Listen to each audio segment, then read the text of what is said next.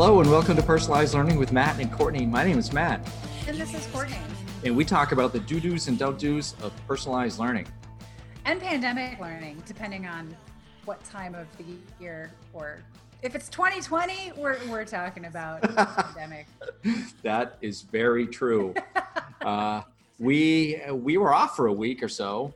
Yeah, because you, Matt Shea, were traveling cross country. I did. I have moved all the way from Maine to the other side of the country in Southern California. Yeah, he did it. I did it. Drove all the way across, which is something I would not suggest to any human ever again. Well, it was worth it to do it once. It was very fun. I had once in my life before I drove from Maine to Florida and back. And that was I thought it was going to be the only time I'd have a chance. And now that I've done this, you're right. I've done it once, and everybody should experience 3,700 miles of travel with two cats.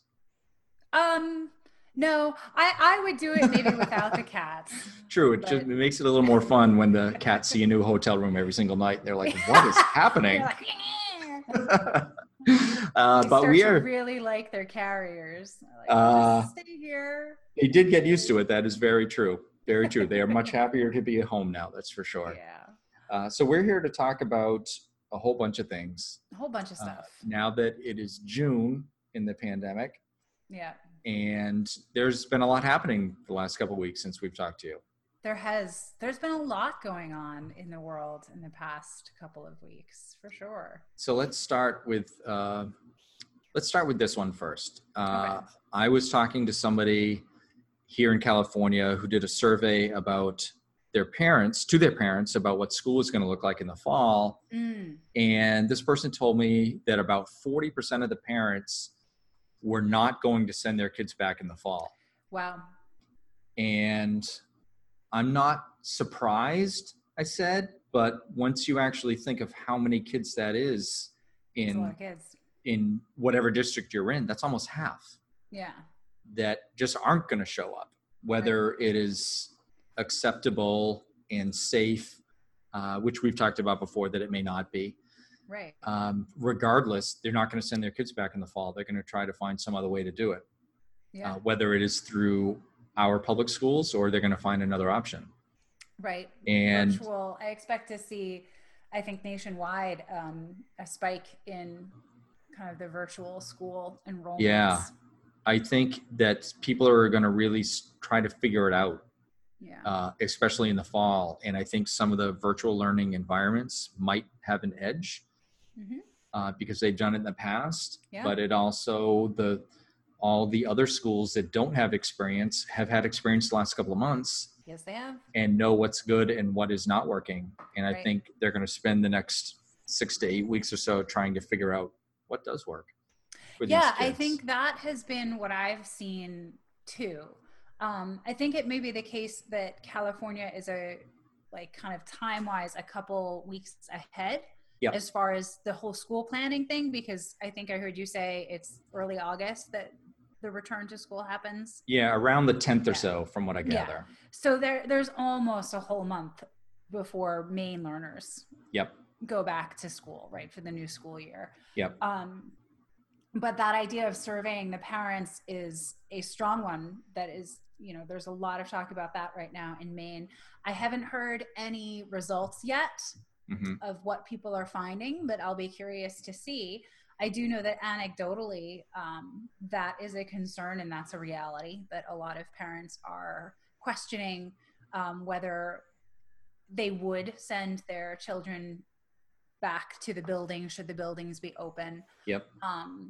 And I know that all of the districts in Maine are making a really thoughtful effort to plan for the case of hybrid or distance learning, so that it won't be kind of like, oh, well, so like that the parents that choose not to do that have options. Like that's been a part of the calculation since we started thinking about what happens come the end of August.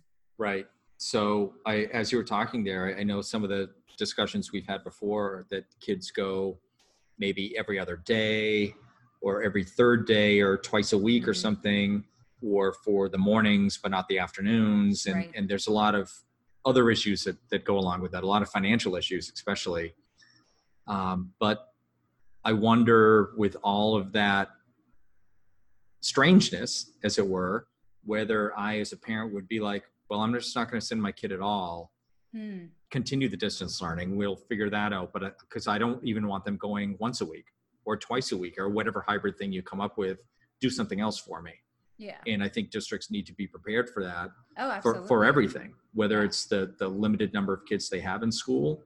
Because if I think at this point, if anybody thinks they're going to get all of their kids back in any form, it's not happening. It's just not going to happen. And I think we need to just get past that right now and figure out what we do need to do for these kids. Yeah. And most of it is going to be in some alternate session, like we're doing right now on Zoom.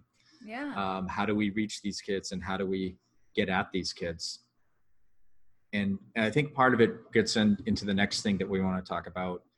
I also am hearing from some of the districts out here that they haven't even been able to reach some of the kids. Yeah. At all. That is a reality up here in Maine as well. Well, in some of the districts that I remember in Maine, way back when I was in Maine, all those days ago, some districts are doing a lot better than others, and they were really making an effort to get every single kid. And out here, the schools are just so much bigger. Oh my gosh. Yeah. In Oceanside, where I am, there are 22 schools in just this town. And it's a big town. There's 160,000 people here, but there's 22 schools. Yeah. And I don't know exactly how many kids, but I'll just put a lot of kids. A lot. and I know in talking to some of the other people that are in this area, not just Oceanside, they're having a tough time reaching like the last 20% of their kids. Yeah. They just can't get to them. And that we talked about this before, the matter of inequity in our schools and the systemic inequity that we continue to have in the school system that exists these days. Not the ones that we want, but the school system that exists. It's the old factory model. Yeah. And it's okay to weed kids out, basically. And when you're finding those missing 20% of the kids that you can't even find them, and it's not safe to go to their houses because of the pandemic, then how do you actually get to these kids? Right. And that's assuming they're even still in their houses. Well, exactly. One of the superintendents I was talking to last week was saying that they were trying to reach a few of their kids that they always struggled with finding. And they were finding that some of them went to Colorado. Mm-hmm. Some of them went back over the border to family in Mexico. Yeah. Some went over to Arizona. And they had no idea, of course, because, your first thought when you're trying to survive is I'm not going to call the school. I'm not going to call the school and let them know that, well, I might be in Colorado for a few weeks with family in a pandemic. You just go and try to be safe. Right. And that's heartbreaking. Yeah. It also, I keep reading these things about summer slides and how it's going to accelerate those things, and kids everywhere are going to be behind. And it's just such a backwards mindset that we've talked about before. That's just where they are, right? Right. That's just where they are. And even if, right, okay, so if you want to say there actually was such a thing as being behind before, when you essentially hit the reset button, right? Or when everyone is suddenly in the same situation of not having access to the same kind of experience they had before, is there even such a thing as behind, period? I'm going to say no. I would agree. I think it forces people to think about things in a different way. If we've just taken 2 months where some kids are getting access to their education and some aren't, more than usual, but kids are going to be behind. Even the ones that are ahead in a pandemic learning situation are still going to be behind in quotation marks here, where they would have been had they had school every day. Right. So behind doesn't mean anything anymore. No. But are we prepared as a country or a world basically to accept that and think of something else?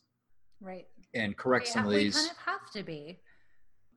Well, think of all the things that have happened in the last week or so about, George Floyd and the protests that have happened across the country, and the violence and the riots and the leadership from our governments hasn't exactly helped any of these situations. No. And it's perpetuating such inequity. And our educational system is a little piece of what happens. But I think it's our responsibility as educators to fix what we can, to help what we can.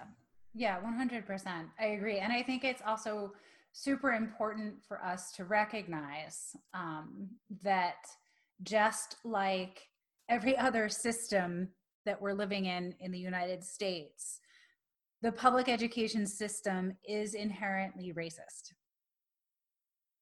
It just is. Agreed. And while, both you and I have some level of expertise with public education, I'm not going to stand here and say that I even have any useful level of expertise in dissecting and understanding the racism inherent in our public education system.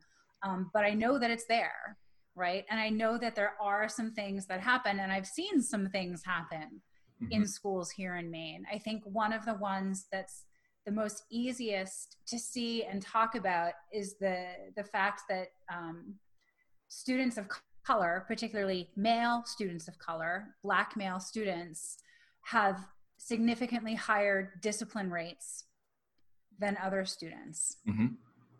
And a lot of that is due to inherent biases and racism of the white teachers. And I'm not standing here pointing the finger, saying anyone is bad. It is deeply ingrained, right? It's some things that we do without even really realizing it. And it takes having the light being shown on it to do something about it. Right. So I think that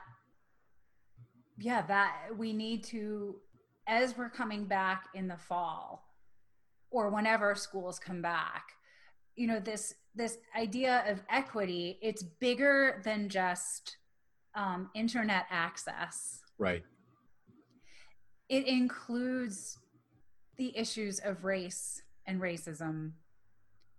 It includes lots of other things, but I think right now, in this week, that has come to the forefront for a lot of schools, especially schools that perhaps don't feel that they have to deal with race issues on a regular basis because their populations are majority white.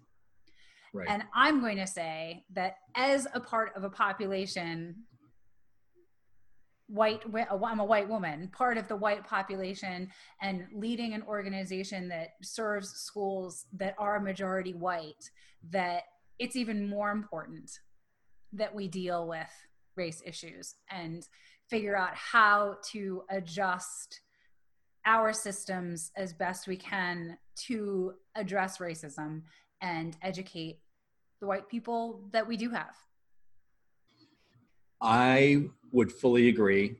And, as a random white guy who's an administrator, I don't know a lot of how to say it and address it because you're right, coming from Maine, it is majority white, and it's not like a 55-60% majority. It's like 95% white.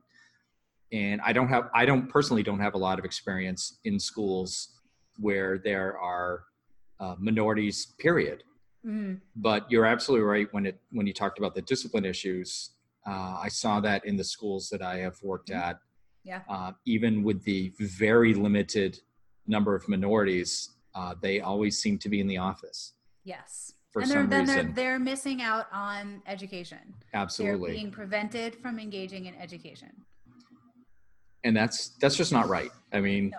I don't think we need to like plant a flag on that and say, hey, that's not right, because right. It's, it's fairly obvious. Yeah. But if we're not doing something about it, that's on us. And I think the 5 years we've been doing this, we've had a lot of talks about how to help educational systems, reorganizing them, reimagining them. Yeah.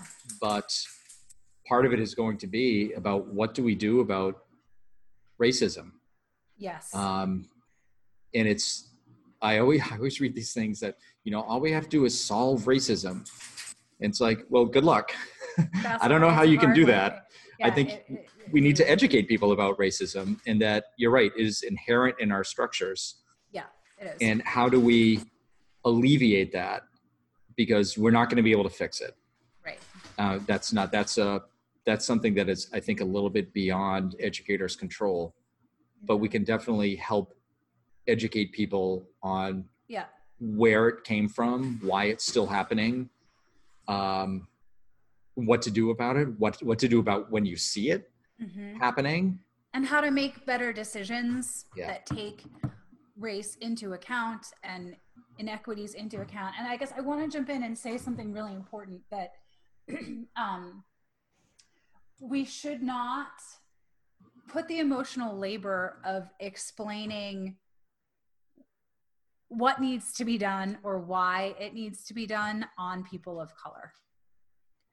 So like, Matt, I heard you say, like, I don't actually have some of the information I need. And that's true. I don't either. But it's important that we take the steps ourselves to try to find the information before engaging with a person of color. Like, a Black person or a brown person should not be the first person we reach out to say, hey, can you help me understand this? Or can you, like, that's emotional labor. That's not fair. Right. Agreed. So I think what I'll do, we've started our bookshop.org reading lists. I'm going to spend some time this evening and put up some books about white fragility, about racism in general, and see if I can find some good texts about racism in education, so that our listeners anyway have some places to go to. That sounds like a great idea, Courtney. Yeah. A great idea. I try to listen to all the podcasts I can. And going back to the beginning of the episode, I just spent 7 days driving across the country. So I listened to a lot of podcasts. To 1 or 2 podcasts. Just a few. And a lot of them were about COVID-19, of course, because I'm trying to figure out what is happening with that and up-to-date stuff. And a lot of it gets, they talk about race in the COVID-19, because minorities are dying at higher rates. Yeah. Black, Asian Americans, and minority ethnic. I do it in a lot of the soccer sense, because I listen to soccer podcasts a lot now that it's coming back. If anybody is sports fans, some of the soccer players in England especially are having a tough time accepting that they are okay to come back, because they are minorities, and they realize that if they get COVID-19, there's a higher rate of them of getting sicker or dying than just your average person who gets it. So there's been so much in the news the last couple of weeks. I think it is our responsibility to talk about these things. Yeah. And that's what we wanted to bring to our listeners this week. Yeah. So thank you for listening to this. Yeah, thank you. And thank you for continuing to think, and even when it's hard. And even if you don't know what to talk about. Right. Even if you don't know what to think, just think about it. Read up on it, listen to podcasts, talk to your friends. Don't be afraid to talk about it. Don't be afraid to talk about it, because this is the attitudes and lessons we need to get across to our kids when they do return to us. So with that, we'll talk soon. Excellent.